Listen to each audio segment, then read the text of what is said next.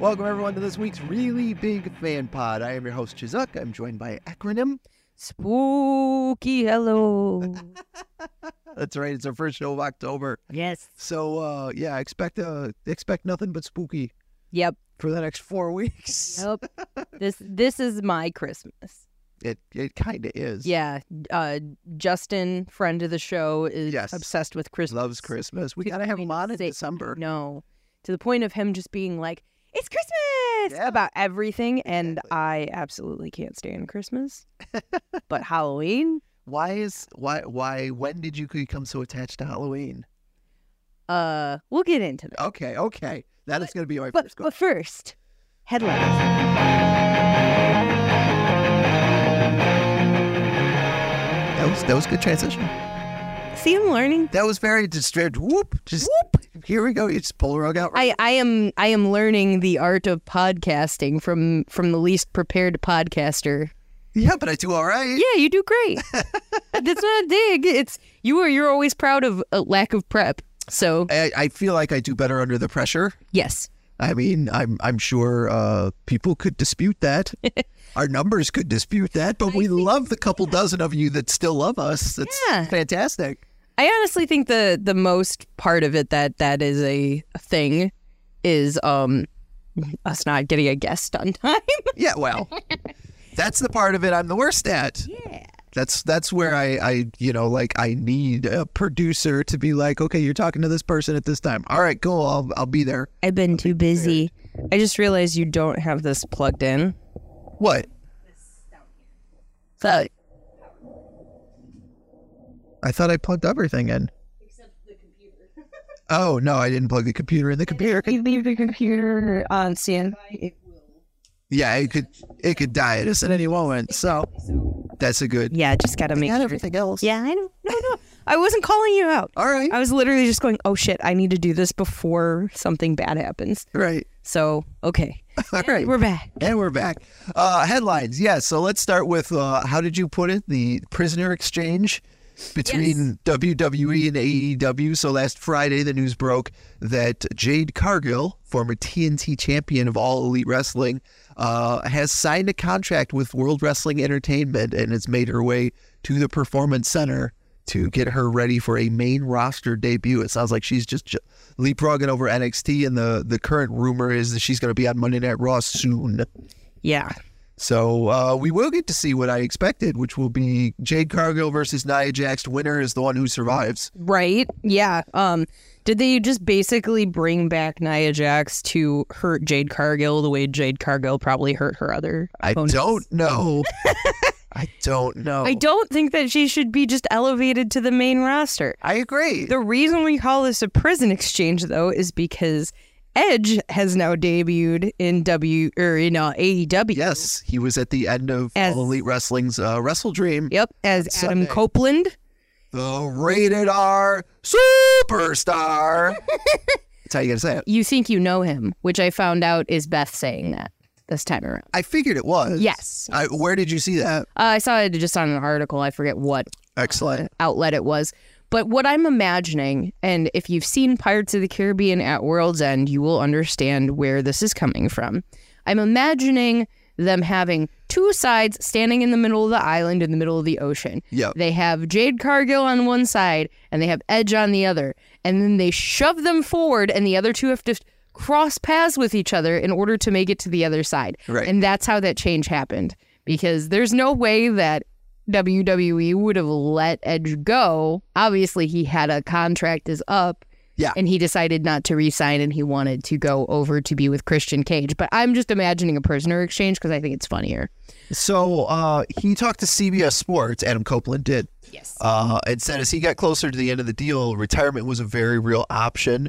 And he thought, man, WWE gave me that night with Sheamus, where it was like kind of my send-off. And like, I don't know how I can top that. And then obviously he's friends with the guys in FTR. And he started talking to them and thinking about like all the people that he could either have great matches with that he's talked to before, like Christian, or people he has never gotten to wrestle, guys like Darby Allin and you know, MJF and stuff. And he was like, man, if I can do that. And This is the funny part because it's the exact same thing Bryan Danielson said for years. I could go wrestle in New Japan. I've never wrestled in New Japan. I'd kind of like to. Yeah. Kind of thing. And it's so funny that like so many ex-WWE guys, like that's the final nail in the coffin. That's the bottom line is like, oh, you mean I can go wrestle wherever I want and you're not going to get pissed about it? Yeah. All right, cool. Yeah. I'm in. And there's a draw of it, I think, too, because I think there was something that I read that was saying that he had mentioned that, wanting to have that end with Christian. Yeah, that's what he said that he had been talking to Beth and she's like, what's your perfect world? And he's like, in a perfect world, I'd like to end my career with Jay, which is Christian's given name. Yes. He's not actually called Christian, but yeah, so he came out at the end and Christian was just standing in the ring staring at him aghast. Yeah, of course. And many people were like, oh my God, he got to use Metalingus. I'm pretty sure he's just friends with Alter Bridge and he can take that wherever he wants. He has actually said in interviews that he called the guys in Alter Bridge and they were like, what? It's yours. Yeah. Like, it's yours. It's your song, dude. Like, right. You do you. Yeah, I figured that was the case because I think there was a clip years ago he was on stage with them during them playing it once or something. Sure. I feel like I've seen that. So it would have been cool, it would have been super hot though if he'd have come back to Rob Zombie's Never Gonna Stop. I mean, that could be cool, and that could be a pay-per-view thing, maybe. Yeah. Tony's done that before. Oh, yeah. He's given out for one night. Yeah, he's given Bryan Danielson the Final Countdown a few times. I guess he didn't have it on Sunday. I didn't watch Sunday. I'm sorry. Yeah. We typically go over Erica's for that, and I was just not up to it. Yeah. It's weird because the last week we did the show, and you were kind of under the weather. This week, I think you're feeling better, and I'm the one that's kind of sniffly. Yeah. Yeah. I got you more pineapple juice today. Oh. So. Oh, show's over. I'm getting pineapple juice. I can't wait to get pineapple juice. In case anybody is feeling the cramping of sickness lately, here's a tip for you. Yes. Get pineapple juice, get some honey, get some cinnamon. I learned this from a stripper I knew. And if you put it in a cup, you put the pineapple juice in the cup, you drizzle the honey in there, throw some cinnamon on top, mix it all together, and drink that stuff a couple times throughout your sickness, and it helps. We should, she didn't patent that. We should officially put that into the world as Really Big Fan Pod Juice. That's all it is. But it does help with your throats. And it tastes good. If you're having throat issues, that's my suggestion. Especially when you're taking something like NyQuil that cannot taste good. Yeah, well, I spent so many years of my life uninsured. Yeah. I had to find ways to cure my sickness with a doctor. Yeah. No Z-Packs for me, man. I can't wait to have some RBFP juice.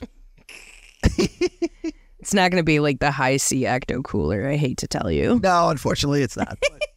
We do what we can. Yes. Speaking of professional wrestlers, I just saw this article on Kotaku. A headline reads, WWE's Randy Orton paid someone $1,000 to level up his Elden Ring character. I believe it. So, wholeheartedly. In a recent broadcast from the Insiders, behind-the-scenes wrestling live stream Twitch, a couple of wrestlers, Mansoor was one of them, and Brennan Williams, and he was Mace. So Mason Mansoor, who just got released, revealed that Orton once approached them before an episode of Raw to tell them how much he enjoys playing Elden Ring, and then also revealed that he hated leveling up, but he enjoyed playing the game. So he just paid someone else $1,000 to level his character for him, so he could get to the good part where he gets to beat ass. Oh, jeez, that's great. I love that. That's working smarter, not harder. To err on the side of our spooky vein, I saw something today online, not an article or anything. It was more meme-based. But somebody noted that if you flip the graphic for the Saw movie upside down, it spells Christmas for Saw 10. It's got the X. Oh, it does. X, M, W, A, S. M. Yeah. So that is something. I will be memeing that shortly. How did they not make this particular Saw movie a Christmas movie? They should have. Yeah. I really Like when it's right there, that absolutely should. Well, they may have not known or thought about that as a design component, but can you not? now I need to Photoshop a Santa hat on Jigsaw. Yeah. So it's a thing. I can just flip it around. So it says Xmas. So Microsoft has what's called Bing AI now, where you can type into it anything you want, and if it doesn't exist, AI will make it exist. Oh, Lord. And Dangerous. somebody typed in Nintendo Kirby 911, and there's a bunch of photos of Kirby with like the Twin Towers, including one of two Kirbys in a plane cockpit that is obviously flying at the Twin Towers. It is not good. Oh, that's some wild stuff. And once again, 9/11 has made it onto this podcast. We're running a streak, aren't we? We kind of are. 9/11 stuff. It wasn't on every single episode, but this is another one. It's weird because it's happened more than twice. That's all I'm saying. All right. Fair enough. You did send me AI running rampant, though, with Facebook icons. That was the other thing. Facebook stickers are now also AI, and someone gave Luigi a chainsaw. It wasn't. I thought it was a machine gun. No. I thought they were like Luigi machine gun. Maybe it was, maybe it was that. There was that one, and then there was, let me look, hold on. There was a couple other ones. Yeah, they were all funny. One of them was like lumberjack. I think it was like lumberjack with a chainsaw, and the fourth one has breasts. Yeah. They did Justin Trudeau with his butt. Yep. That was one of them. Karl Marx with large breasts. That was it. Karl Marx large breasts. Yeah. Child soldier. Yeah. Which is disturbing. And then Waluigi rifle. Yeah. One of them was just Luigi. But Waluigi with a rifle. That is not someone that you want to have a gun. Waluigi? Yeah. I feel like he would surprise you. No, you just shoot people and then be like, wow, they cheated. So, yeah. I don't know. I thought it was funny. What's your next news post? My next news post is also about Nintendo. It says that they just actually sent out a tweet yesterday saying that they will stop supporting the Wii U and the 3DS online as of next April. The Wii U was the newer one, wasn't it? The Wii U was the second Wii that came with the little, the basically a Switch. But you couldn't play it out of range of the machine. Yes. So, I'm not really shocked by that, honestly, because I don't feel like... The 3DS is the one that's a little bit more shocking because, I mean, it has existed for a long time. And at this point, it's like they've merged their portable and their home system with the Switch. Like, they haven't bothered to come up with a new DS or Game Boy or anything because, like, the Switch is portable. Yeah, no, the Switch is definitely the better system. Yeah. It's probably, honestly, I feel like it's one of the best systems Nintendo has ever made in general, so... I would not disagree with that. Yeah. I would like it. The fact that it basically merges both their portability and their, the regular Nintendo thing. Right. That they do is very cool. And I love our Switch. That's why we have two. Yeah. I know there's some stuff where it's like when they pull the support on it, you're like, oh man. But yeah, I'm fine with that. There's no obsession. Yeah, well, you don't have a 3DS or a Wii U either. No, but I didn't even like the 3DS, and then the Wii U, is a joke. So I do. I got rid of my 2DS earlier in the year, and it's one of those things that, when I have the money again, I think I will get another one, whether it's a 3DS or a 2DS. Like, Telka had got me the 2DS, just like she got me the Playdate. Yeah. We talked about last week, and I had her get me the 2D one because I didn't anticipate ever needing the 3D one. It was like $100 cheaper. Yeah. Oh, that makes sense. I want to play games in this, but I am never, ever going to be concerned if my games are in 3D. If I was going to buy anything, I'd buy a Game Boy just for the novelty. You want a Game Boy Color, right? No, because I had the original. I didn't have... Did you have the brick? Yeah, I just had not the big one. No, you had the tiny one. I just had the Pocket Black. Yeah. And that was fine with me. If I could get that with Pokemon Yellow and Frogger and then Mulan, I'd begin. That was my next question is what are the games that you played on it all much? Mulan was really funny because there was almost like a Frogger-like component to it. during the part where she goes to take the bath in the water, and you have to swim away from the other guys that are also naked in the water. Or they'll notice your boobies. And it was really funny, to the point of my friend Colleen wrote in my yearbook, running away from naked swimmers, because that was a game that we used to play all the time. So Fun. yeah. Well, let me write that down for Christmas. While we're here, we're gonna take a request.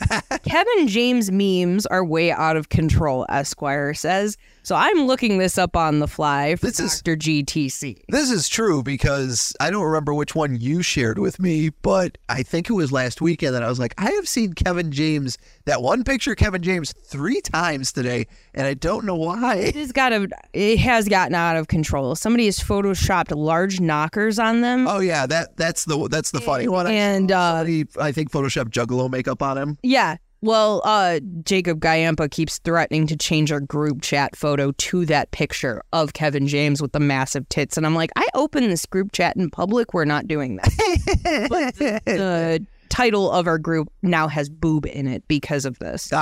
So according to Esquire, this photo is from the set of King of Queens where he's looking sheepish. Yes. And so it's like you can practically hear him thinking, who, me? Right, that's what the photo implies. Yes, exactly. And so Twitter and everywhere else is obsessed with it to the point of it's been memeified.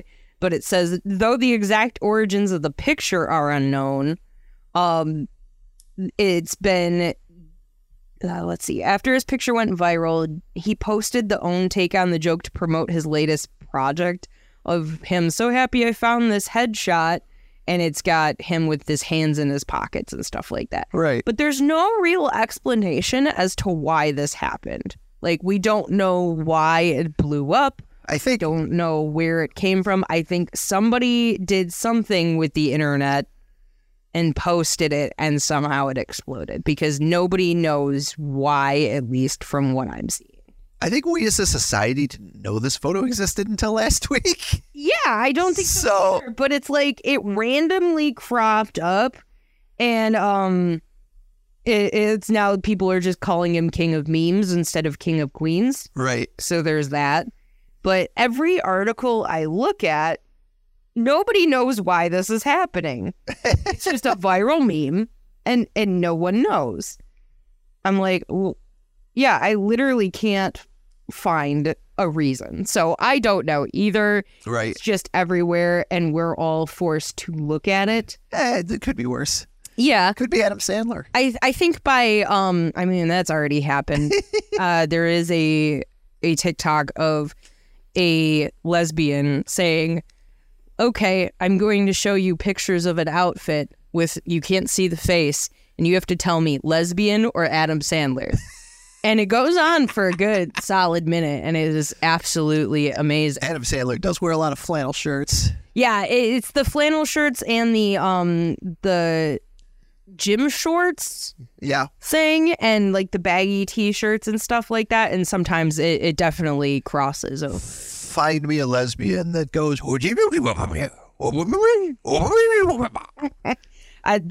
I'm sure there's one out there somewhere. Let's be honest. I know there's another one that's circulating too, and I'm trying to find it, but one of the basketball players, I don't know his name, he came out with his hair flat ironed to the press conference and said something about being emo. And now people are also memeing that guy, and they're putting bands, like, but switching their names to make it sound like basketball stuff. Okay. Yeah, Ball Out Boy. Ball Out Boy. There was so many different ones. I'm like, I'm so not prepared today, but I'm looking for it right now. Right. Well, that's the joy of the show. Sometimes we're not prepared, and it gets better for not being prepared. I mean, when you listen to it on the podcast, a lot of the dead space we do tend to trim out. So just bear with me here. Yeah, Miami Heat's Jimmy Butler showed up to the media today and announced I'm emo. So that's the photo. That's the photo. If you could, that's not photoshopped. Nope. Add that hair. He just nope. did that. He just did that. And so the internet has called him things like Jimmy Heat World, Ball Out Boy. Ball Out Boy is good. Dr. G. Heat Wentz. All right. Pete Wentz. Fair. Absolutely no one. Peter Parker in Spider-Man 3. Yeah, all right. Panic at the Free Throw. That's great. And then using lyrics from a song going, because tonight will be the night that I will ball for you. Cut my contract into pieces. Dame was my last resort, like Notre Dame. Did you see? I thought it was a parody article, but Jacoby Shaddix said the next Papa Roach album is going to be death metal. I don't want to talk about Jacoby Shaddix. This man, Like- that man's legal born given name is Jacoby Shaddix. I trust nothing. He's also very tan. Where are his parents? I don't know, but they have bad taste. They- That man is also tanner than Nick Nemeth. He's very tan. He's extremely tan. Also, I was looking. I got a Facebook ad today, and you almost lost me. You almost lost me. Doctor Who Magic cards come out next week. Oh, goodness. And I was like, oh my God, Doctor Who Magic the Gathering cards. Like we talked about, they just did Lord of the Rings this past summer, and they did the cool thing where like they printed one of the One Ring, and it sold. I want to say it was Post Malone bought it Not tracked. for about like thousands, if not $1 million, something like that. There is not a special card to the Doctor Who set, but they come in what's called Commander decks, which are like 100 card decks. And they're made to be based around a specific Doctor, and they're making 4 decks. They're making one deck that has the 9th, 10th, and 11th Doctor, which is probably going to be the most popular one because that's David Tennant, Matt Smith seasons. Yes. They've got one that have Peter Capaldi and the Jodie Whittaker Doctor as a set. They've got one that's the villains, so it's got the Master and everything in it. Yeah. And then they have one that all the classic Doctors are in. Oh, nice. The problem is each of these 100-card decks are $70 a piece. Well, I mean, people that play Magic tend to have money or live at home. Okay, I'm going to become an old man here for a second. But when I was playing Magic, a starter deck was $10. Yeah, but this is a collector deck, and it's themed and licensed and all that stuff. It's an unfortunate reality. It's like when they release makeup palettes for Hard out. or something, and it's so expensive because of the licensing fee. No, hard out. Yeah. Hard out. I'm certainly like, I seeing paychecks that are larger than any paycheck I've seen in my entire life with this new job, but $70 for Magic cards? No, thank you. I mean, I'm not going to argue with either way. I'm never going to buy Magic cards. But No, but the other problem is that the minute that you buy this, who the hell is playing this with you? 'Cause well, I have. That's why I say you nearly lost me, because I would have to get back into the game people that I know / knew when I worked at a game store to even play these cards. But I was like, oh, Doctor Who Magic the Gathering cards, and I saw a couple of them, and I was like, oh, it's cool how they incorporated the personality of the Doctor into this card. That's kind of cool. And then I started looking them up on Amazon. I'm like, $70? Yeah. What the hell? Too much of our hobbies are expensive. Yeah, no, it's hard out. I'm glad they exist. That's awesome. Bring your prices down. That's uncalled for. No, thank you. I guess since I've made this a thing, I should probably mention the Taylor Swift beat for today. Okay. You're so excited to do this. So excited to do this. So excited, in fact, that Faceless Tony has sent me a message saying that we need to have a t-shirt that says Taylor Swift listens to our podcast. I feel like it would be a licensing issue, and she would come after us. We can't prove that she doesn't. I mean, we can't. We really can't. We just got to get her boyfriend into it. I don't even know what this man's first name is as I'm sitting here thinking about it. Joe football player. It's some football player. Last name is Kelsey. Not entirely sure. Quarterback Kelsey. But the NFL is so obsessed that now they keep talking about her in the middle of the games. She's going to the games. This time, she went to the game with Blake Lively, Ryan Reynolds, somebody else was there. I'm blanking on who it was. But it's becoming this big thing now where you're scrolling Facebook or Twitter or Instagram or wherever you get your news. And it's like, oh, he's heads over heels about her. She's not really sure. She just wants to have fun. All this other stuff. And it's just... Yeah, actually, I am totally with the people that are about football saying, why do we have to hear about this? Taylor Swift has come to say football.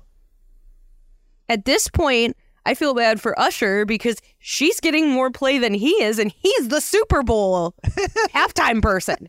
And they're talking more about her than they are about him doing the Super Bowl halftime show. Dr. GTC in our chat, too, mentioned that I did see the picture where they had Hugh Jackman and Ryan Reynolds and somebody else that we know is in Deadpool 3 were all at a game with Taylor Swift. Yeah. So now the rumor is, like, is Taylor Swift in Deadpool 3? Yeah, which was another thing I meant to send you. So there's a guy that does a bunch of different graphic designs. He used to just do them, and then he started working for Marvel and stuff like that. He took one of the Eras Tour pictures and turned her into Dazzler. Yeah, that was the one I'd heard. Is that she was Yes. gonna be that? Which is funny because when they did I want to say it was the second X-Men First Class movie. Or no, it's the Dark Phoenix movie. Mm-hmm. There's a scene where they're all kind of in the forest, all the kids, and they're hanging out, and Dazzler is there. Mm-hmm. And the rumor was that it was going to be Taylor Swift, and it ended up being this completely other, smaller pop star that's actually done a video as Dazzler before, as Allison Blair. Gotcha. Which is cute. Yeah. And way cooler, but also much like getting, what's her face from the Hunger Games to be Mystique. Yep. Like, do you imagine what it would have done to X-Men Well, to that's have the thing Taylor now Swift is in a it cameo as Dazzler? if Marvel could bag Taylor Swift as a cameo, Yeah, that movie's going to be the biggest selling movie of all time. right, because all the Taylor Swift fans All are... the Taylor Swift fans. There are literally bakeries that are making cookies in the colors of this man's team that say "Go Taylor's Boyfriend" on them. Like it is excessive at this point. His followers went up like 300 million. His jerseys are selling like hotcakes. Yeah. Anything involving the team is now just, and like I don't even know if they're a good team. That's the funny part. Like I don't even know if they're actually. This is not a sports household. This is not a sports household. We've had that conversation that the minute somebody starts talking to you about sports at school, you're gonna be like, I got nothing. I don't know. So I don't know. So this is the only thing I can offer you is info about Taylor Swift. All right. And that concludes the Taylor Swift beat that I have accidentally pigeonholed myself into this week. That's where Magic the Gathering needs to go. Taylor Swift. They could charge $70 for a Taylor Swift Commander deck. I mean, honestly. Swifties would be in. So if you don't watch videos, and obviously since I haven't been uploading videos, but this hasn't changed behind us. Right. So I have all these tarot cards, right? Who hasn't made a Taylor Swift tarot card deck yet? Like you would. That's got it. Gangbusters. If I could draw, oh my God, we'd be fine. That's got to exist. Well, you just punch it in. Well, see, it all comes for Soki. You punch it into the Bing AI. Taylor Swift tarot cards. I refuse to use it. Bam. No, I don't use it on your album covers. Don't use it on your artwork. Don't use it. Well, that's going to conclude our headlines. We're going to take a short break. When we come back, we're going to get spooky and talk about your favorite season of all time. That is the spooky season of Halloween. Spooky dance, spooky dance.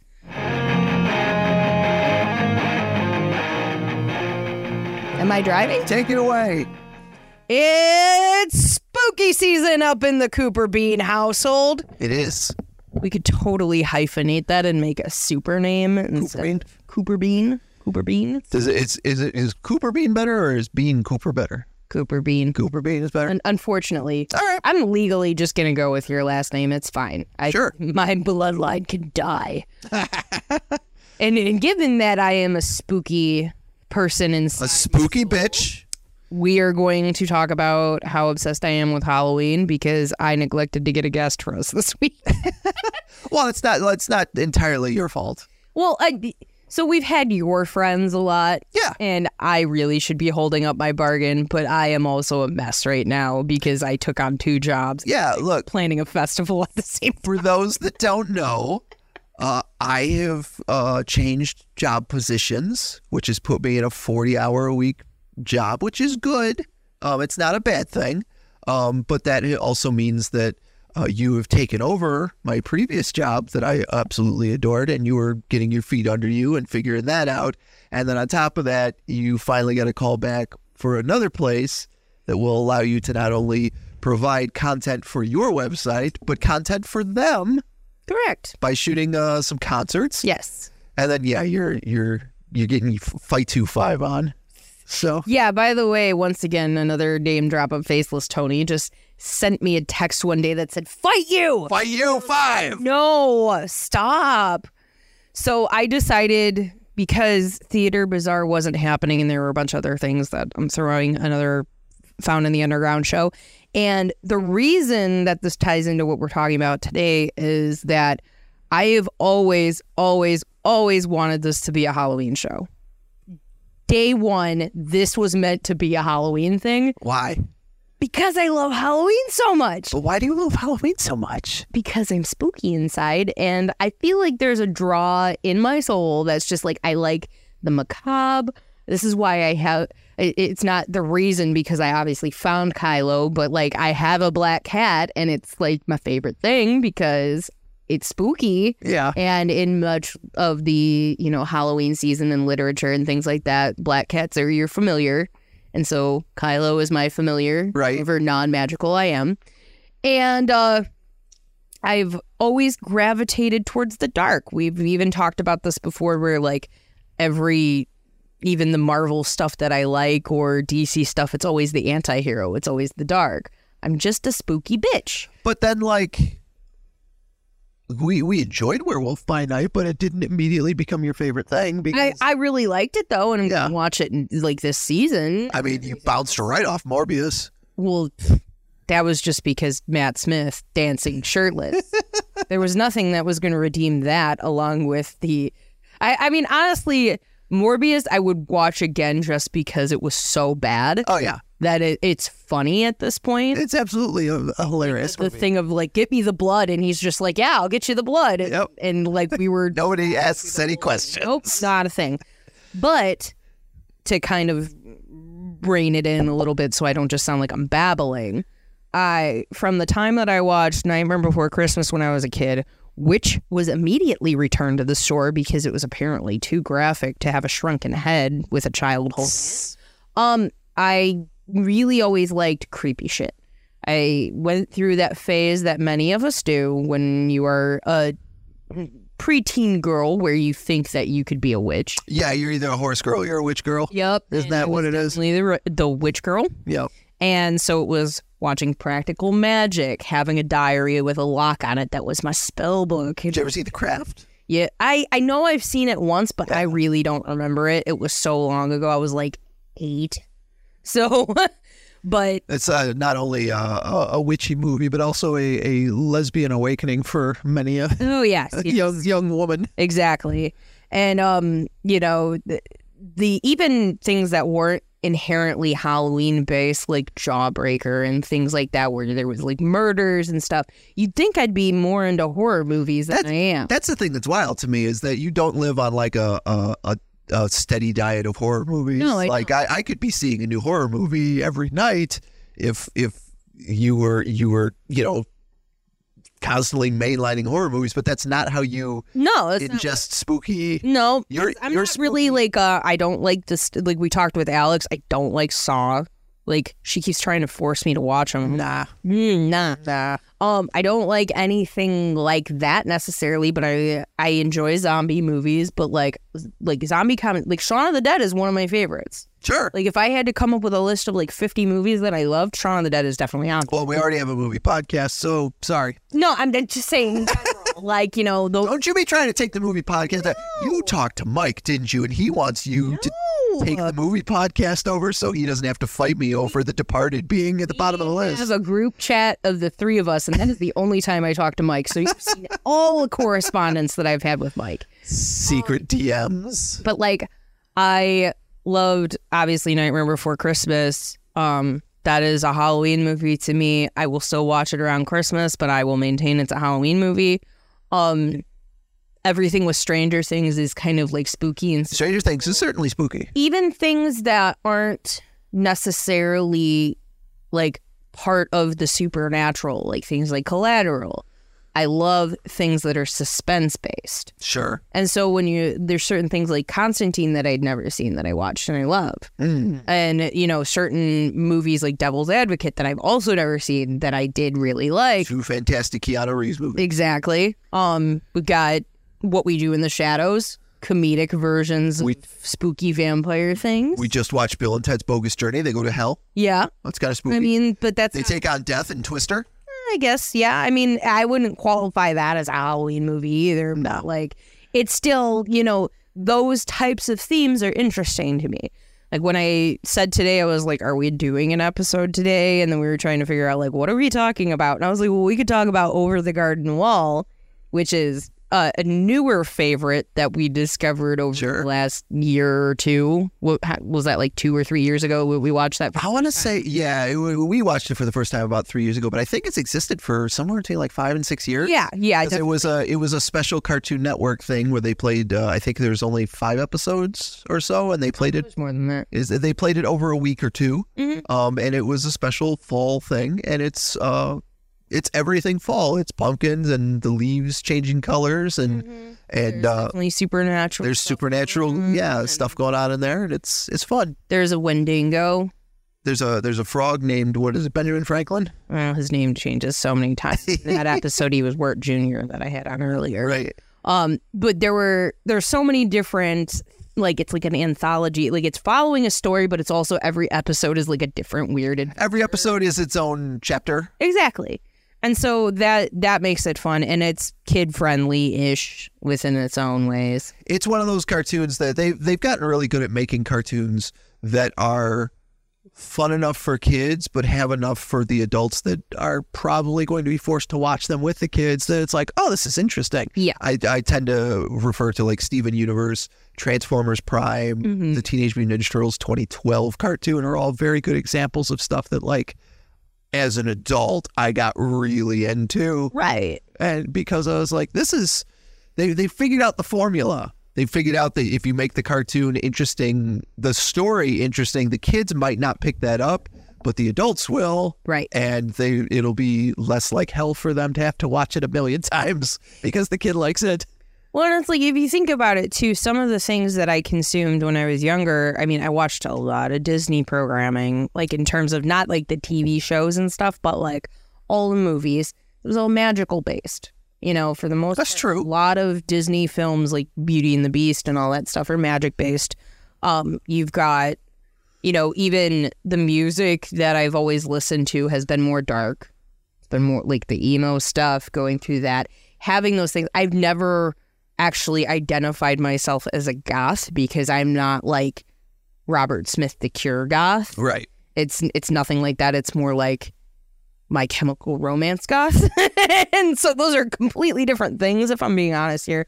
But then you're talking going into urban exploring situations where I'm in abandoned churches, in abandoned schools, finding artifacts and stuff, messing around with that side of things. I feel like all of that is really inherent to the fact that I like spooky shit. Have you ever gone, I think I know the answer to this, but have you ever gone, when you used to go into abandoned stuff all the time, have you ever gone into an abandoned building was haunted? I mean, technically, if you count Eloise, I felt like there was only one room in Eloise where I got kind of weirded out. I'm not saying, did you see evidence of the supernatural? No, but I'm sure if you had, I'd know about it. Well, here's the thing: is that there have been certain things, and I don't mean to sound crazy, so don't think I'm nuts by saying this, but there have been certain instances where I've been in places where I felt like I wasn't alone. Okay. And it used to happen when I was a kid.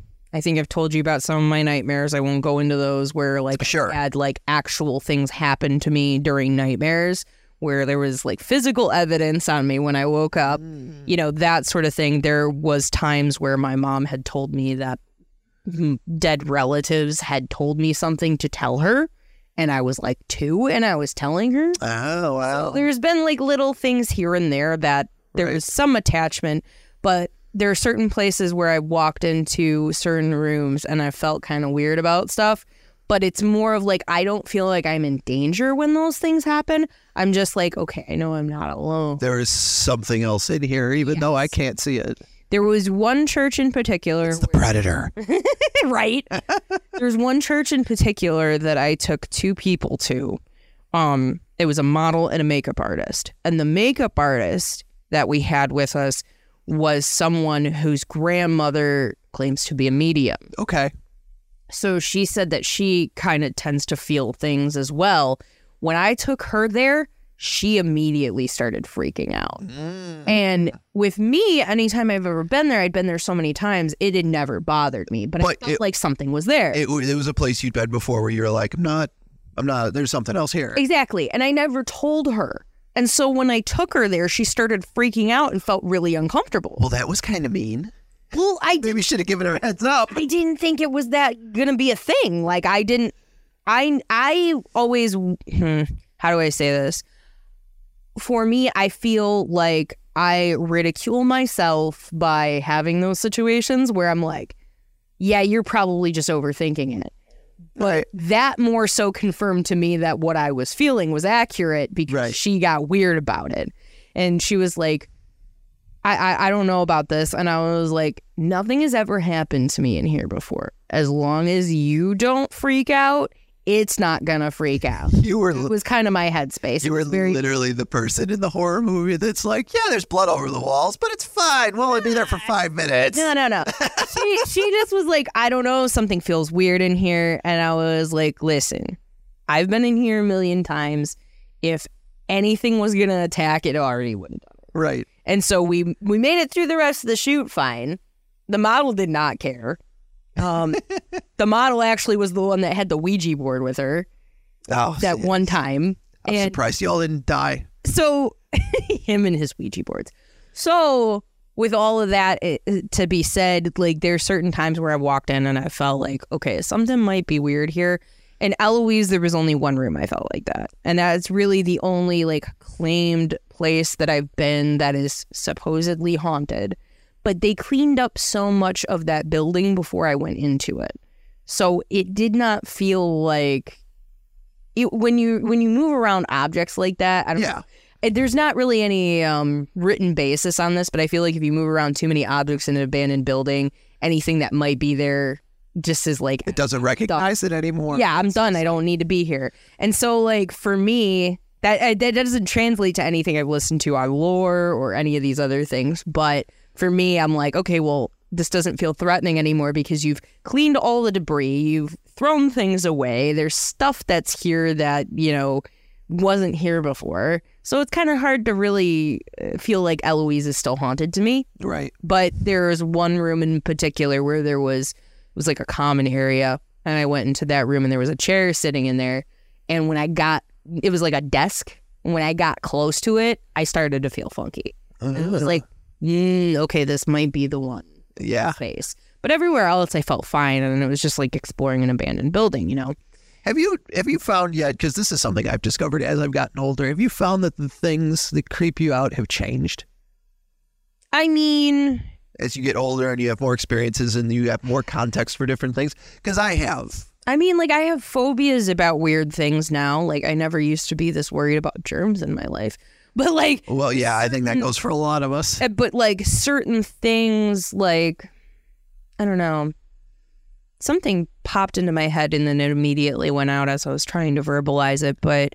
Because I used to watch stuff where, like, people would be committed or, you know, be in an asylum or something like that. And I was always like, it's the old asylum trope. It's setting stuff like that. And after seeing my dad in like a nursing home, that stuff got less interesting. It's not that it got less interesting, but it weirds me out more now. Like I can relate it to some pretty bad memories now, and I'm like, oh, that shit's a little too real. Yeah, I mean, there's definitely some things, like, if you really dig deep into some of the backgrounds of some of the buildings, especially, like, Eloise is a great example, where they found the graveyard a couple of years ago, which was, like, across the street and down or whatever, and it's just hundreds of bones of like bodies, just tons of bodies. And then when you start looking into what if all those bones go to one body? It's just a giant Godzilla-like Gestalt skeleton. But then if you go on the serious pathway too, there are a lot of indigenous people that have been murdered by the church. Oh, sure. Over time. Yeah. And they're finding bones of that in Canada, and it's not crazy in the news because they don't want it to be. Right. But there's definitely a lot of that feels a little too real now, where like, you know, when you're a teenager and stuff and it's spooky shit, it's like, ooh, the grave. Ooh, yeah, let's go to the graveyard and see if we can get scared. Exactly. You know, you have that type of interest in it. And I don't think that that's necessarily my draw to the abandoned buildings. It's more of capturing the forgotten that's interesting to me. But there is a difference and an added element, because I'm not really a religious person, to each their own if you are. But like for me, going into an abandoned church is very much a thing with me and my lost religion as well. Okay. In its own way. Is there a part of you that kind of wonders, like, if the congregation is gone and the church is in disarray, is God still here? Kind of, yeah. It's got that. I've never really thought about it within those terms, but that's kind of what it is. It's like, you know, I've lost my own way of it, and it's not necessarily like, not to get too deep into the whole God thing, but like when you see the hypocrisy within the religion, it's hard to be a part of it when it's excluding the people that you love. And one of those main kickers was obviously the LGBTQ component. Sure. And so me walking away from the hypocrisy of things and moving away from the religious aspect or whatever, when I walk into a church, it's almost like it's a physical representation of how I feel about it. Yeah, I can see that. I was going to say, you could also, if you wanted to look on the bright side, when you've taken those pictures of the church, like churches obviously usually have some very beautiful architecture, or the windows are always stained glass and have interesting pictures of different scriptures and stuff on them. And you look at them even when they're in disarray, and you can also look at it from the positive mindset of like, even when the thing you love is this dirty, it can still be good. Yeah. You know, and I'm not saying that isn't you can overlook how dirty the thing is. No. But like even when it's this bad, you can still shine light through it. Well, and that's the interesting part on art on its own level in general, and then I'll kind of rein it back into what we were talking about. But like, I'm looking at one right now. It's sitting across the room. Sure. It fell out of the book, and it's a picture of City Methodist Church in Gary, Indiana, and you can see how like the room itself, and I'll have to post this picture, but the room is a complete mess. The roof is all but caved in some parts, but the stained glass window is still up to a degree with the moldings and stuff. And this is the exact same thing with like St. Agnes in Detroit, if you've ever seen photos of that. And it's like when you walk through there, you can kind of feel the place where it was once loved but then lost, and then there's still beauty in it regardless of its hollowness. And I think that's what I mean by like me losing that sense of religion and stuff like that, is looking at it and going, you know, like there's still godliness and holiness in certain things. Yep. But the hollowness and the disarray is really what people have made religion to be. Right. And so like there's that sort of side of it. But I feel like that even zooms out into a bigger discussion that we don't have to have here. So hopefully I didn't offend anybody by going down there. I would love to see one of those mega churches just retaken by nature. Oh, yeah. It'd be really interesting to see, you know? Just giant room. I mean, but mega churches, though, don't look as beautiful as that. They still have some fascinating architecture, and I'm wondering that, like, you know, what would they look like if they were half demolished? Right, yeah. No, I just like the old versions, because, like, the old stuff have, you know, all this marble and stuff like that. Like, I just want mega churches to go away. Well, yeah. Really? That's what it comes That's more down of to. it. Just if somebody... If you know, I felt if, you know, God really wanted to do something, they would just strike down Joel Osteen's church. If you have enough money to make a church that big, you probably didn't get it through legit means, and you're not spending it correctly in the eyes of the Lord, as far as I'm concerned. So we're going to get back to the spooky stuff before we offend anybody. All right. Okay. So with those things and the spooky natures of which I've connected with certain buildings, and on top of just liking the subject medium and liking the macabre and all that other stuff, I've just always been that person. And so Halloween was a really big thing for me. On the flip side, and some might be psychological aspect of some things too, is that I had this thought like 5 years ago. I was like, do you think that maybe some of us love Halloween so much because we can dress up as something we're not for a day and feel what it means to be that?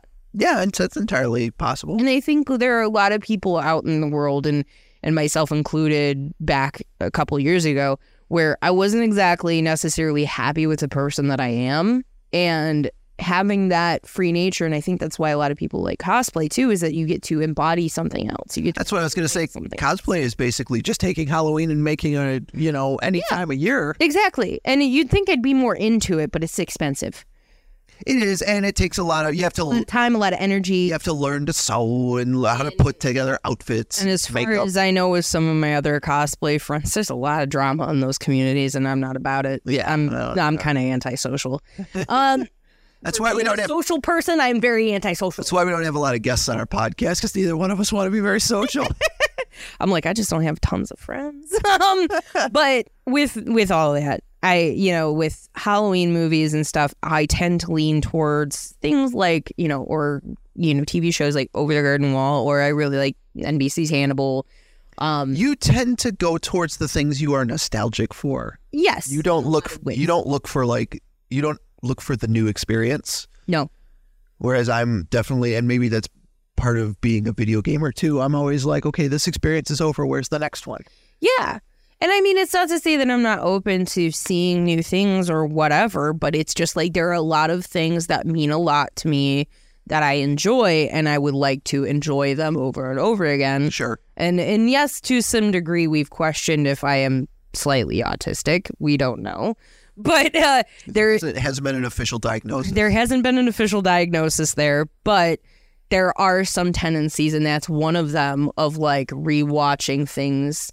And they even say from an anxiety perspective too, that if you know what the outcome of the thing is, that you feel more comfortable. And that definitely is a thing that I am afflicted with, is my anxiety issues. So a lot of that stuff kind of rolls into it as well. But I tend to like funny things with horror elements too. That's where the Shaun of the Dead comes in, and What We Do in the Shadows. And I think when we saw Renfield, I fucking loved that movie. Like, that was good stuff. I don't know how much I would rewatch it over and over again, but I would watch. It was hysterical. I haven't seen which streaming service it came to, but I think it might have even been Peacock. But like, if you sat me down and said we're watching Renfield again, Oh, yeah. I'm like, all right, For it, yeah. I'm in. And if you look at some of the movies that I even physically own, I'm sure there are some creepy shit up there. Yeah, it's funny because when we moved in together, we put our movies in the same place, and we put our books in the same place and stuff like that. I definitely looked through your movies thinking like, okay, what haven't I seen that I really want to see? Yeah. Kind of thing in there. And like, there's a bunch of stuff that I haven't seen in there, but very, very little bit of stuff like, oh, I got to see that. It's like, Right. I will watch that. Yeah, I would like to see exactly. that. We watched Collateral, like a month ago? And it's the first time I'd seen it. I was like, that was a good movie. I Right. dug that. And I know I've picked up stuff from Disc Replay before too, where there's Double Jeopardy and High Crimes, and those are And it's on our list. It's on the fridge. Yeah. We got to watch it. But like that's where it's like I'm into suspense thrillers, and I'm into like nostalgic Halloween things to a degree. Like I will at least watch Hocus Pocus once. I usually watch You watch The Crow every Halloween. I watch The Crow every Halloween, like without fail. Or no, Devil's Night. That's not Halloween, it's Devil's Night. Yeah, it's Devil's Night. Coraline, always. Yep. Like those are the ones that I tend to pull out, but that's why I say like Werewolf by Midnight, I would definitely pull that in to that rotation of like, okay, it's Halloween, I'm gonna watch this. It's a Marvel movie, like it's that's But somehow Doctor Strange, the Doctor Strange sequel is just not going to be your rotation. Don't know why I don't like it so much, but I just don't. Like, and I really wanted to, Like Wanda and everything. I know. I would watch WandaVision in that rotation. So I know the part of it when we watched it was you're like, I don't think I'm a Sam Raimi person. I know I've showed you at least one of the Evil Deads. I don't know if I remember it's the first or second one, and Army of Darkness. Mm-hmm. Did you like either of those? I liked them. Yeah. The first Evil Dead, obviously, like tree rape is a problem for me. For sure. So like Nope, that's very. that was kind of like, I like how they handled it with the musical. yeah. Like, it's still there, but it's absolutely so goofy that it's Right. played for laughs. Well, and it's like I had this conversation with Alex too, because Alex is into more horror porn. Okay. I am not. And for her, like, she doesn't like Friday the 13th, doesn't like any of those movies. And I'm like, Interesting. I think there's also a disconnect in how old the movie is with me Maybe. for those. Like, Army of Darkness, awesome, hilarious movie, but it's funny. That's what I was thinking is that, like, out of any of them, I don't remember you legitimately being like, Army of Darkness was badass. Yeah, no. I would, But, like, it was, I would watch it again. But, like, I honestly don't remember a ton of it either. Yeah. I have to watch something a couple times to really retain it. Right. And so I haven't watched them over and over again. I distinctly do remember, though, being like with Evil Dead, it's like, it's good. And I definitely understand why it's there. And Yeah. I wouldn't object to watching it, but I would probably, like, walk out of the room when the rape thing's going to happen or something. I'm Understandable. like, I don't need to watch that. And you can tell that even Sam Raimi is like, maybe I crossed the line I shouldn't have, because the tree rape is, I don't think, is even in the second one. Yeah. So, like, there's that. I'm trying to think. There was another, the movie I always keep forgetting the name of, where they kind of do the same thing, where they go to a cabin and then it ends up turned as a cabin in the woods. it's literally Cabin in the Woods, where it's the basement has all the items in it Yes. that they can choose from. Exactly. Yep. So, like, that one was great. I would definitely watch that again. But there's some connective tissue in those movies that don't equal what I have on the other side of the stuff that I normally want. Yeah. So, It's like we've watched some of the Conjurings and Paranormal Activities and stuff, and you're like, that's fine. yeah, like, it's fine. It's whatever. It was entertaining. I'm not going to crazy watch it again. I think that's I'm why. definitely not going to watch Annabelle. Fuck dolls. I got a thing about dolls. I don't like movies with creepy dolls. I think that's Chucky kind of screwed me up as a kid. It was on TV, so I probably didn't even see the real full-on version. I saw the censored version. And that was enough for me to take the American Girl doll that I had at 7 years old and bury it under everything in my closet. And it did not come out until I was like 18. the part of the first Child's Play that disturbed me is he stabs the guy through a car seat because he's so small. He fits right on the car seat, and he just starts stabbing him and stabs him in, like, the taint and the buttocks and everything. And I would like, I would check under car seats. When I would get into cars I didn't know all the time. I'd just take a quick glance into there because I don't know if there's a little man that's going to stab me in the balls. Well, that's another, like, thing about horror movies in general and stuff like that, is like the suspense factor in some of the stuff. It does create that reaction to you, no matter if you're a child, a teenager, in your 20s, whatever. I saw Woman in Black, which is the redo of the original. Yeah, with Harry Potter. Daniel Radcliffe in it as the main character. And, like, after watching that movie, I moved into the basement at one point due to one of those dreams that I had where I got attacked. I could not sleep in that room ever again. So I moved down into the basement, and when I came home for the next 2 weeks of that, after seeing that movie, I would literally run down the stairs and turn on the light. Oh, I used to have that as a kid. I would not handle the dark because, like, the way that it worked was when you came down the stairs, you would either go into the area, which was laundry and storage, or you would go into my side, which was essentially my apartment down there. And when I did that, I would literally bolt down the stairs because I would have to shut the light off at the top of the stairs and then go into my room. I'm glad I was a grown-ass man when we moved into my mom's last house. Because I also lived in the basement, but, like, the light switch for the main room was across the basement. Yeah. Like, you would turn on the lights to come down the stairs, and you'd have a little bit of light there so you could go across the basement to turn the light on. But who puts the light switch for the basement in the middle of the basement? Yeah, that's messed up. Another one that did cause that reaction to me was watching Dexter. So, like, loved Dexter up till a certain point, and then I stopped watching him at a Yes. specific point. As soon as he kills John Lithgow, the show is over. Yeah. But I am terrified of the Trinity Killer. Not only is it John Lithgow, who I've never seen be evil, Yeah. horrifying. So good. Like, if you have not watched Dexter by this point, and I'm spoiling this for you, Yeah, we already this is your problem. given you 2 spoilers for it, but it's still fucking good. Her dying in the bathtub with Yep. the blood, I was just like, I can't sleep Show's over. comfortable. And so, like, with that, like, I stopped watching it at that point because I started getting too creeped out to be by myself down there. Yeah. And I was like, yeah, nope, I'm done with this show. And then I just didn't go any further. And I'm really glad because I did not need to see just that guy with a wig trying to make him a teenager. Yeah. It's silly. It's very silly. It's like You fellow kids. it's like John C. Reilly and Walk Hard. Yeah, stuff like that. So, but there were a lot of different things that had suspense elements, or even with some of the Breaking Bad episodes would go there. Yeah. Like, killing somebody and then having to dissolve them in acid and Oh, sure. through the tub. Like, The tub. all that shit. Oh, I forgot about them Curious looking to up me. through the hole. Yep. And like at one point it has Jesse Plemons in it, and then like they kill somebody and roll him in a rug, Yep. and they're like carrying him and stuff like that. So there's like stuff like that have been interesting to me over time. And it's just like I've just always been a spooky bitch. I don't know. Which is funny because, like, once again, like, it's not that you like horror, it's that you like horror elements in your stories. Yes.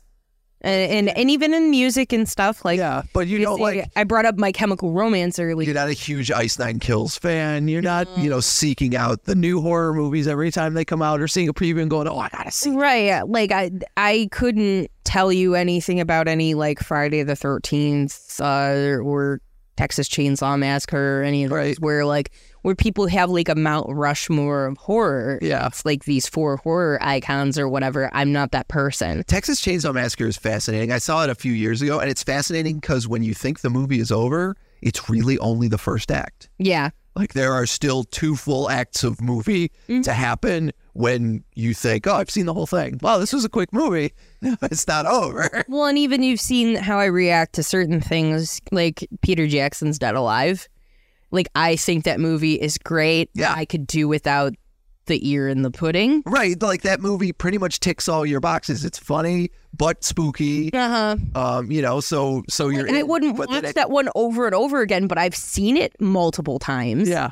For whatever reason. Like, it just sort of happens, and I'm like, It's yeah, one of that's those fine. movies I like to expose myself to every couple of years just to see if it still icks me Yeah. in the way it did. And like every time I watch it, I'm a little less icked out by it because I kind of know what's coming, and it's not as bad as what my memory told me it was. Yeah. Like, in your mind, you're like, oh, it's this horrible thing, and then you're watching it, it's like, it's pretty bad, but that ear is so fake. Yeah. I mean, the ear is absolutely fake, but it's like stuff like that, or like when I think it's in this, or it's just in some horror movies in general, or zombie movies, where it's like when somebody gets bitten and there's a bunch of stringy stuff Yeah. off of their head. That always gives me the ick. Yeah. It's a texture thing, though. Oh, sure. Like, I am really surprised I didn't have as much of a problem with Vecna because of how he was designed. Because For sure. It's just basically liquid tentacle. Yeah. Like, it's gross, but it's not like he's not bleeding necessarily. It's so funny, you Stranger Things people calling your villain Vecna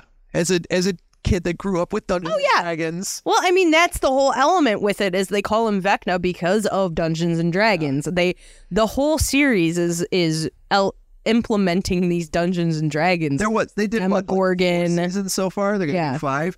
I wonder at some point if they stopped paying TSR, and TSR, or not TSR, but Wizards of the Coast is the one that owned Dungeons and Dragons. It used to be TSR. But at some point, like around, like, I don't know, season 2 or 3, it should have went from we will pay you licensing fees to use names out of your books to we will pay you to use more things out of our books because Stranger Things fans are buying Dungeons and Dragons books now. Right. I think that you still have to probably do a licensing agreement between the two of those, but it's beneficial for them to sign them because they are getting people that are getting into Dungeons and Dragons because of Stranger Things. And then you see, like, they made a Dungeons and Dragons movie, and it was fucking awesome. Yeah.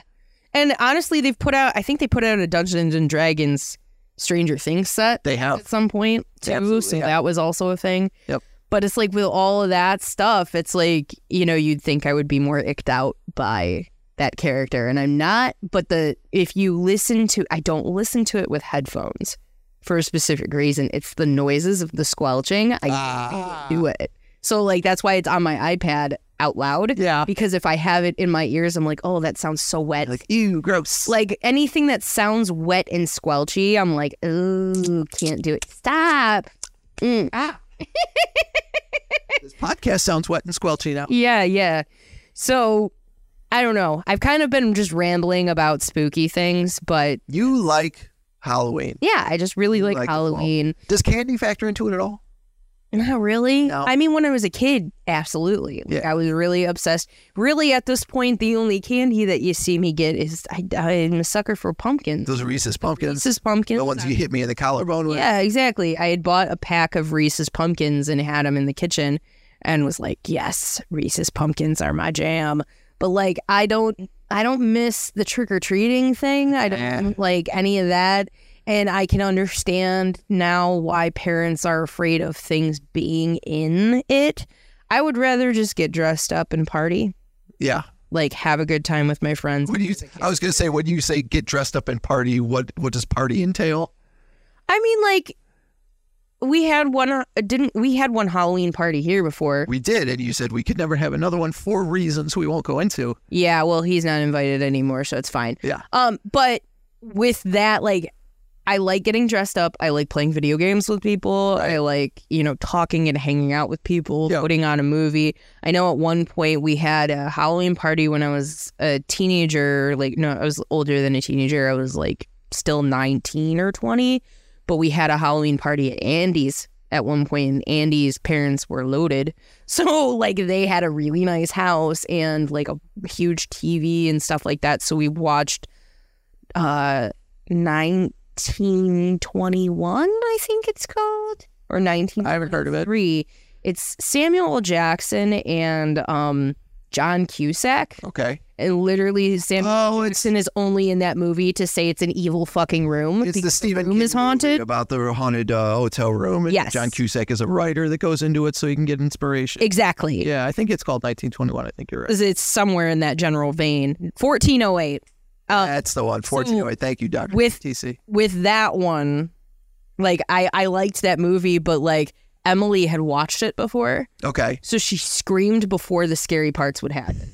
That's Watching movies with Emily is the worst. Like, Emily, if you ever hear this, I love you. You know I do. But like, anytime we ever watched a horror movie, she would just like scream bloody murder. But like, that one in particular was hilarious because she scared me so bad because she screamed before before a thing even happened. I literally, my body convulsed in a way where I swung my hand backwards and I slapped my boyfriend in the face. And then I just looked at her and I'm like, why are you screaming? She goes, I thought the scary part was coming. And I was like, I cannot watch this with you. I dated someone who used to enjoy jumping out from like around a corner and going, bah! Yeah. And I had to tell her to stop doing that. Because when you scared me, my first instinct was to take a swing at you. Yes. It's like what the Too. was it Scream?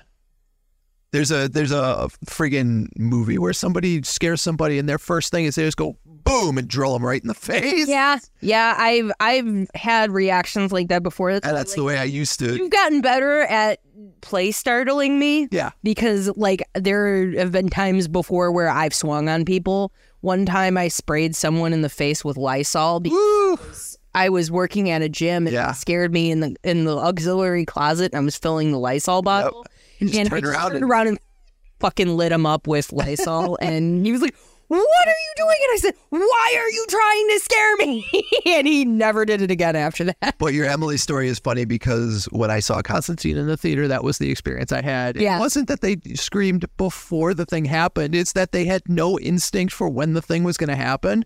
like you watch enough scary movies and you can hear the soundtrack go up and you can see the slow zoom happening and like, oh, a thing is about to happen. Yeah. Okay, cool. It's going to hit the minute I'm not expecting it, but I know a thing is about to happen and it's going to be funny. And every time one of those things happened to Constantine, this lady in front of us with her husband would be, and it just made us laugh. Oh, yeah. To the point that once again, she had no instinct for it. So when I knew a thing was coming, I would start giggling because I knew she was about to scream.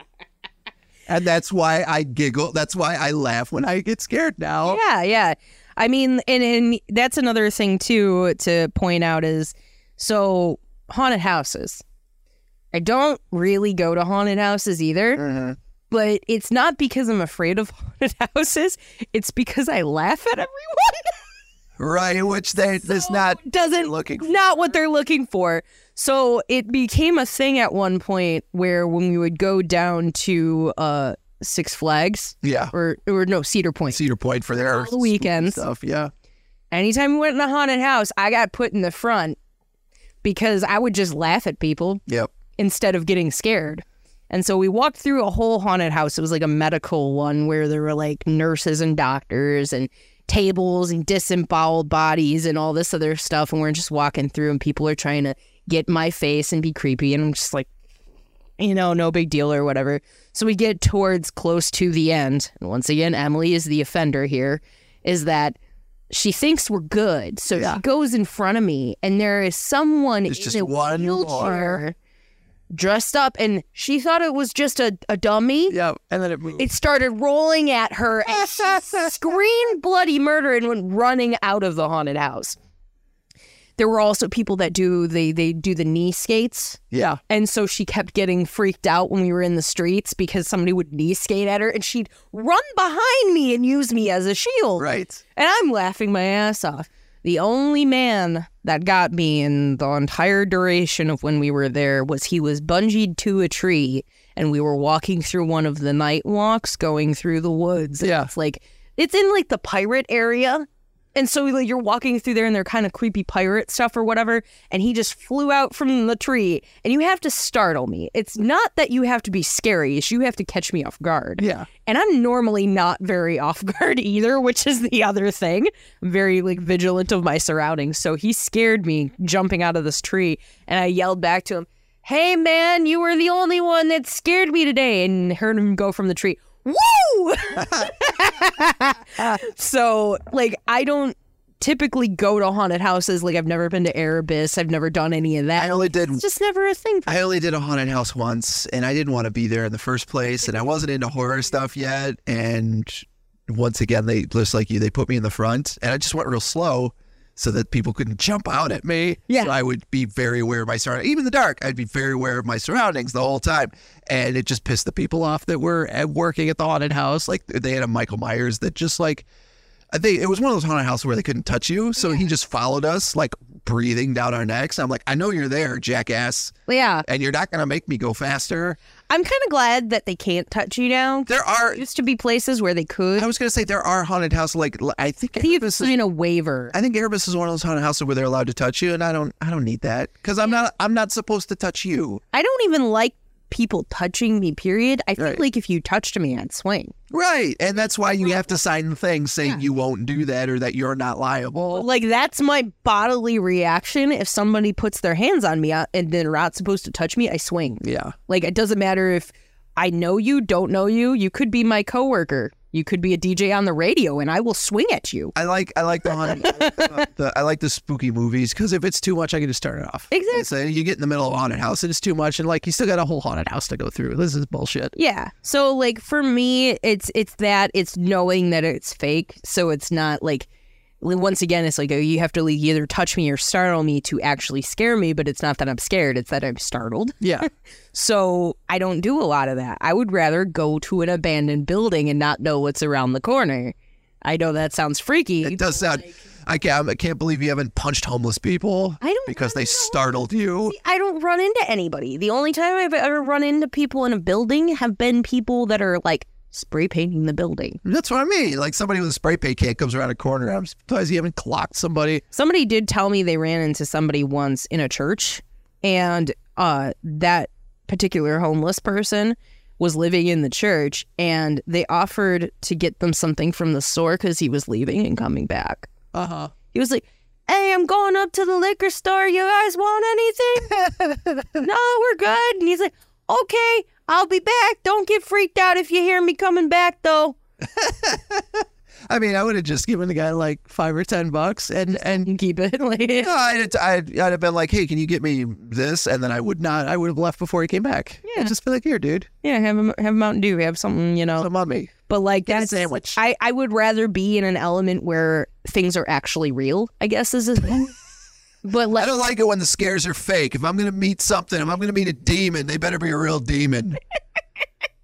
Amy Cooper. I know it doesn't make sense, okay? But like when I go into abandoned buildings and stuff, I'm looking for like reminders of what used to be. Yeah. And so like that is more interesting to me than paying $50 or $60 to walk through Erebus. Right. Sorry to the people of Erebus. I don't want to see your projection ghost. I want to make my own with a Ouija board at home.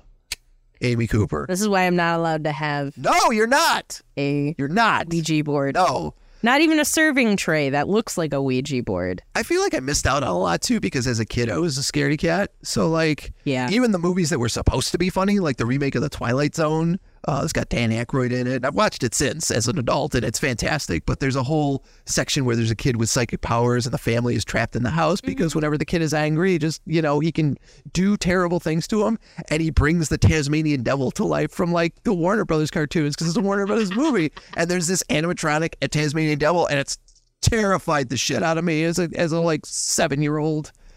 Yeah, no.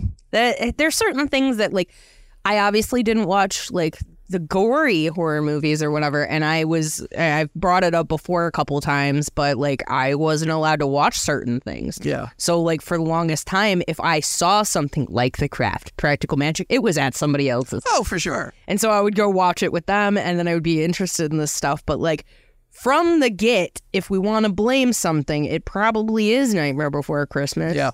Because I feel like that's the first thing that I remember seeing that was inherently creepy that I really liked. And immediately my mom tried to take it away from me. And inadvertently, I think that's what caused That's what made you go, I'm going. Going even harder into that. Exactly. Which is funny because like when my parents would Take something away from you and be like, all right, well, there's a million other things I could be doing. It's Yeah, fine. no, it's like with Lou, the cat. Yeah.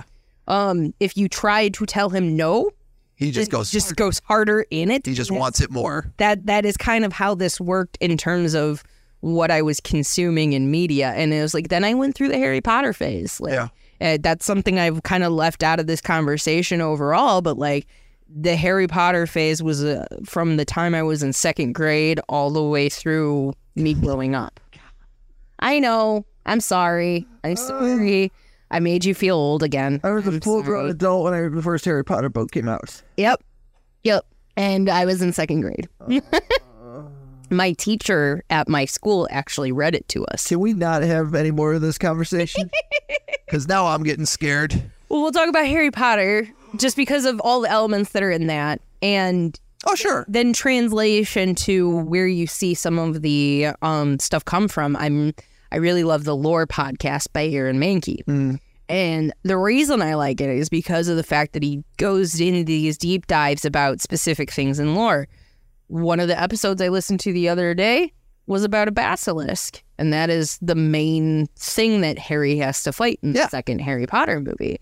And so, like, you start to, as you're listening to all of these things that have been documented lore over time, talking about basilisks, hippogriffs, all these different things, were actually things that were, like, in a encyclopedia of beasts that people would document, whether it was, like, serpents or narwhals and all these. Oh, for sure. So you see those things now in media that people are drawing inspiration from, and there's a lot of that stuff that you can tie back to.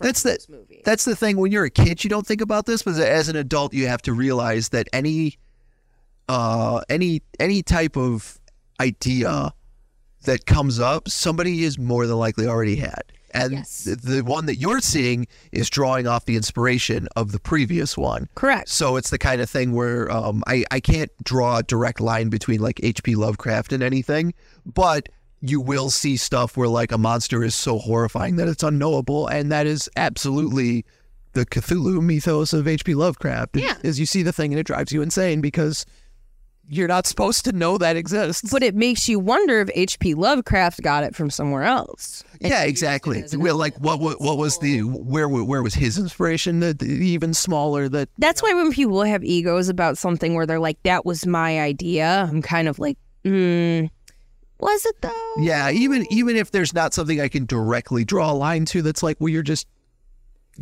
improving on or taking off of this idea. Yeah. Like it's a combination of you saw or heard or experienced a combination of things that led you to said idea. Yeah, I mean, if you even pull it apart, like think about what we do in the shadows. You've got vampires.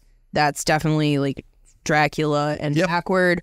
You've got Laszlo turning into a bat.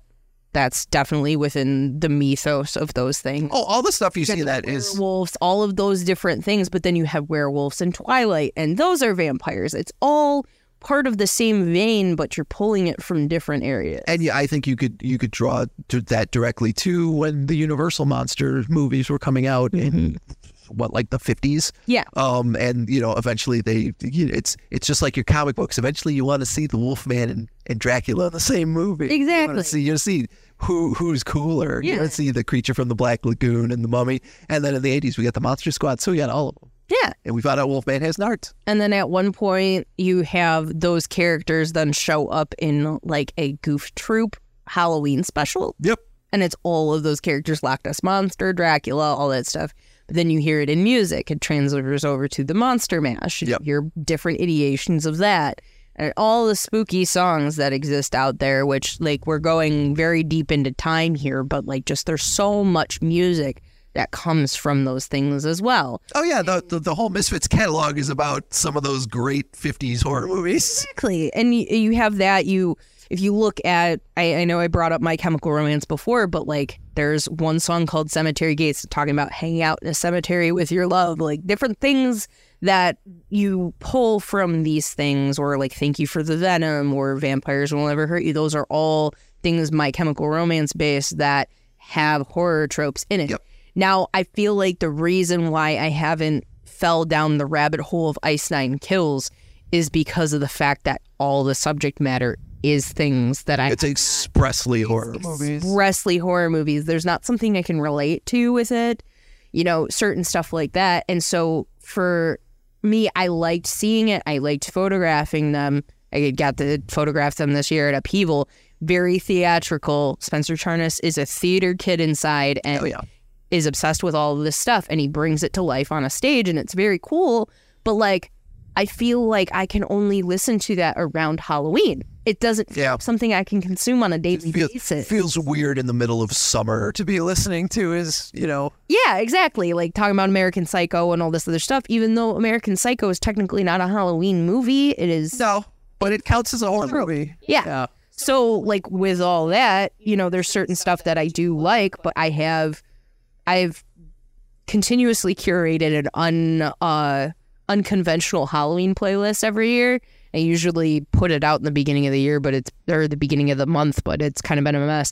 But I go through and I find songs that aren't explicitly Halloween songs and add them to a master list, and that is my Halloween soundtrack. So you've got your Rob Zombie with all of his stuff. You've got, I think I do have like certain ones like Werewolf Woman of the SS and things like that in there because they're more spooky than the other ones. It is wild that I think that is the only one of the trailers from Grindhouse that didn't get a full movie yet. Yeah. The Thanksgiving movie is coming out this year.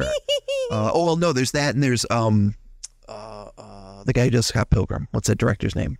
It's escaping me. Edgar Wright. Yeah. Edgar Wright's Don't hasn't come out because he had a little trailer. Have you ever seen the? No, I haven't. We should watch that. The closest thing for Grindhouse I've seen is fucking Blood Drive. We should watch the Grindhouse double feature movie because it's spectacular in that there's going to be so many faces that you're like, oh, I know who that is, especially now. Right. Nowadays, there's so many people that you've seen in other stuff. You're like, oh shit, it's them. I was talking to somebody and they were like, yeah, people don't really like Rob Zombie's movies, but they're worth watching at least once.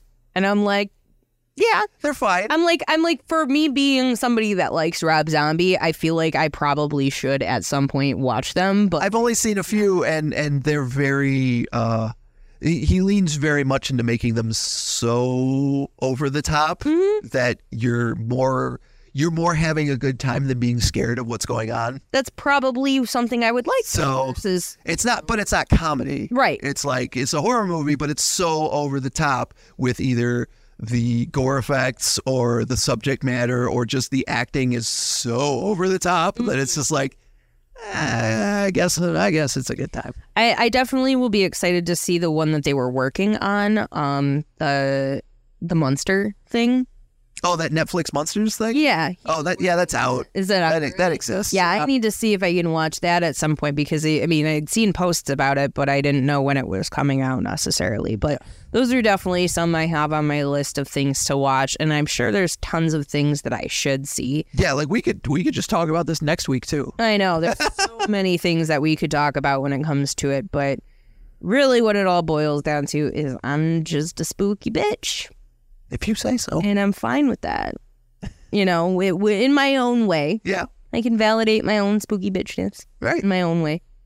No, if you're enjoying it, then that's what counts. Exactly. You're a really big fan of it. Exactly. All right. Well, we're going to take a short break. When we come back, we've got our serotonin boost, and I can finally have my pineapple juice. I've been thinking about it all show.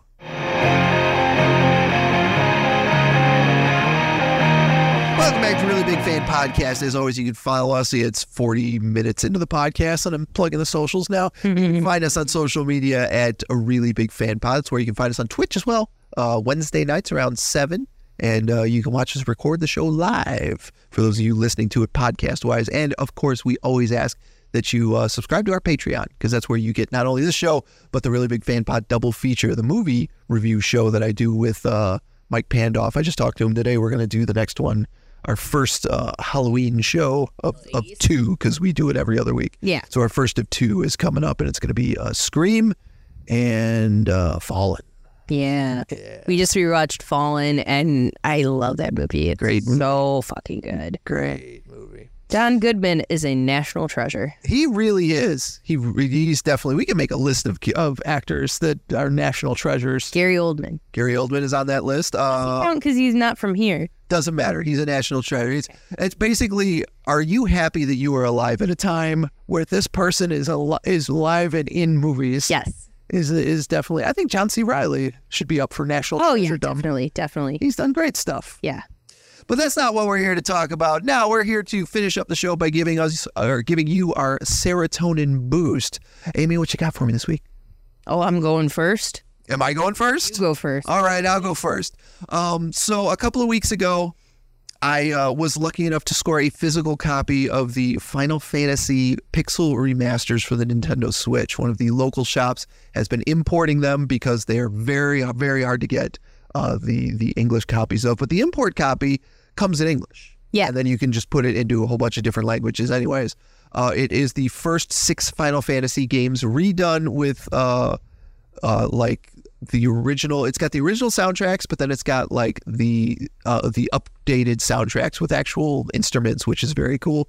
And the graphics for the first 3, which were on the Nintendo Entertainment System, are updated to like 16-bit versions of the graphics. Nice. And then the other ones have some updated stuff. I've only played through a little bit of Final Fantasy 1 and booted up the other games, but it has so many great quality of life improvements in it, to the point I was telling you in the original Final Fantasy game, because it was a turn-based combat system, you would choose which one of your party members would attack which of the enemies.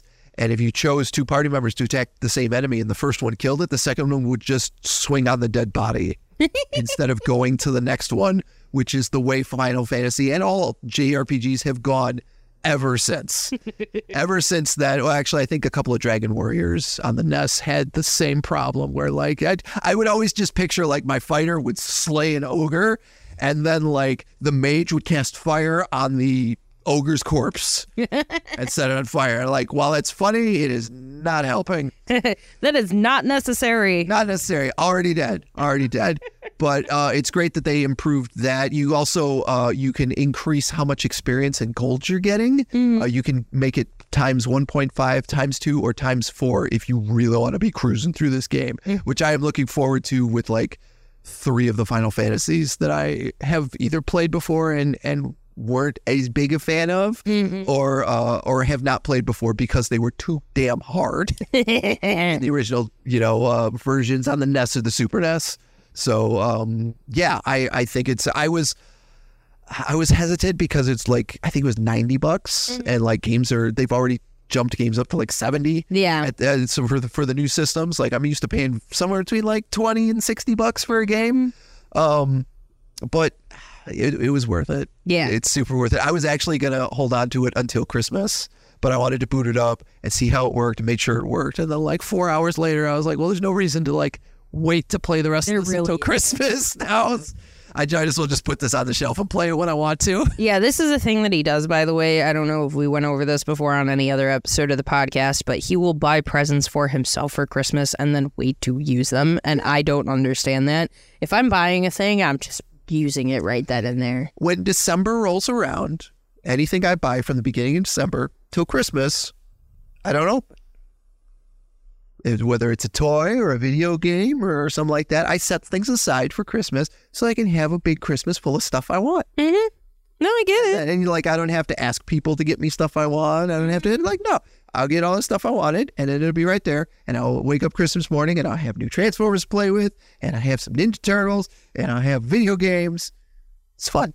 You gonna open all the turtles on Christmas? And no, I've been opening them one at a time. No, I meant like the 2 that are still in the package, or are you gonna keep those in the package? I don't know what to do with those, honestly. I love those guys, though. Yeah. We got the ones that have the little turtles. Yeah, like the babies from the new Ninja Turtles movie. They're hilarious because Raph is so fat. He's so pudgy. So cute. And Donnie's glasses are huge. Yep. It's adorable. So. It's fun stuff. I've been ruminating while you've been talking, and I've been buying you time. Yeah, and I literally, like, I keep trying to come up with cool, interesting things that people can try or can do, and I literally, my life is just a series of shit that I do. It's not, I literally don't have any cool medium of things to offer anyone. Well, I mean, so like literally the only thing I could say is we got an Anti-Ghost for the show. And that is great. It is exciting, and Anti-Ghost is a local band, but they're fucking phenomenal. They're fantastic. They played the Cutthroat Freak show that myself and Randy put together at Detroit Shipping Company a couple of years ago. Yep. And at some point I was looking down at my camera and a guitar ended up on my shoes. Somebody just threw their guitar and landed on my shoes, and then I just looked up and I was like, I love these guys. See, Drizzle played that show. I think that was one of the last shows Drizzle played. And I remember they started playing, and somewhere by the second song, I was like, I feel like I'm watching Nirvana all over again. This is fantastic. Like, the guy is screaming. Some of the choruses are pretty catchy. He's beating the shit out of his guitar. These guys are great. Yep. These guys, I remember, it must not have been you. Maybe it was Shawnee that I was like, are you seeing this? These guys are great. I love this. Yeah, it was probably Sean. It was either Sean or Libby, because Libby was really into him too. And I wasn't sure because I had like checked with a couple other people too. I had like tried to see if I could get Bathroom on the docket. They couldn't do it. Yeah. And I'm like, I mean, the Anti-Ghost guys don't really know me, but I can try. Oh, you can. And I asked, and they said yes. So, like, they're headlining the rock stage for us, and that's super exciting. And so, like, for me, I'm just kind of like, my brain is completely on Showtime. Like, every waking moment that I'm not doing something for somebody else as a job, I'm thinking about this show. So that's where my brain is right now. But if you can make it to the show, come and hang out and see some cool music, because we got a bunch of cool people, not just Anti-Ghost on the stage, but they're definitely a awesome band that you should check out, especially if you like punk music and Nirvana. Got some acoustic sets going down on the Leaf and Bud stage. We have a whole rap stage curated by Kilo from Rap Camp, and that's going to be awesome. It's bringing in Crimson Alchemist, who is amazing. I love her. She actually moved out of state, so she's coming home for this. Ooh, nice. Awesome. And then my girls on the electronic stage. I've got Coral up there, who you guys have probably seen a bunch on my Instagram. We've got Cass on there, who her first show was A Found in the Underground. Nice. So this is kind of a full circle moment for her.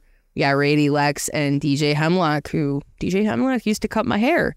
So I'm super jazzed to see her again. And they're all friends. So Awesome. Full stage of friends right there doing their thing. So I'm really excited about that and all the artists and stuff like that. But that's definitely where my brain is right now, is just being jazzed about all of that and getting to be spooky with people.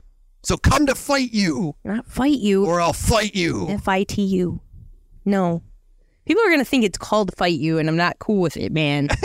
It's not Fight You. Where can people look this stuff up on the internet?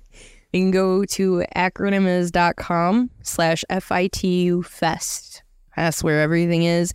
If you search Found in the Underground, it'll come up. There are early bird tickets online for $13 on Eventbrite, and then they're $15 at the door. And you'll be paying this man at least for a couple hours. Yeah. Yeah. So come and pay this man. So I can give her the money. Yes. So I can pay everyone else. Right. Congratulations on the serotonin. Congratulations on the serotonin. We'll check you guys out next week for another really big fan podcast.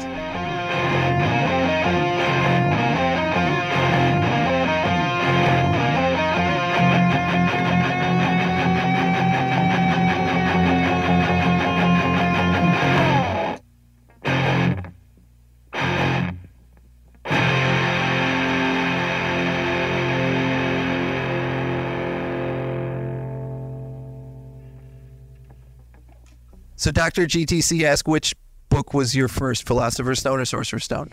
Sorcerer's Stone, because I've only lived in Michigan my whole life, unfortunately. So it's the same book, but one is Canadian and one is not. Yeah. I see. They have a lot of that. I think there was like a different title in the UK too. Where was that Philosopher's Stone? They have a bunch of Canadian edits to the Harry Potter franchise. I don't think that they say sorry or anything like that, if that's what you're referring to. Harry Potter and the Haunted Tim Hortons.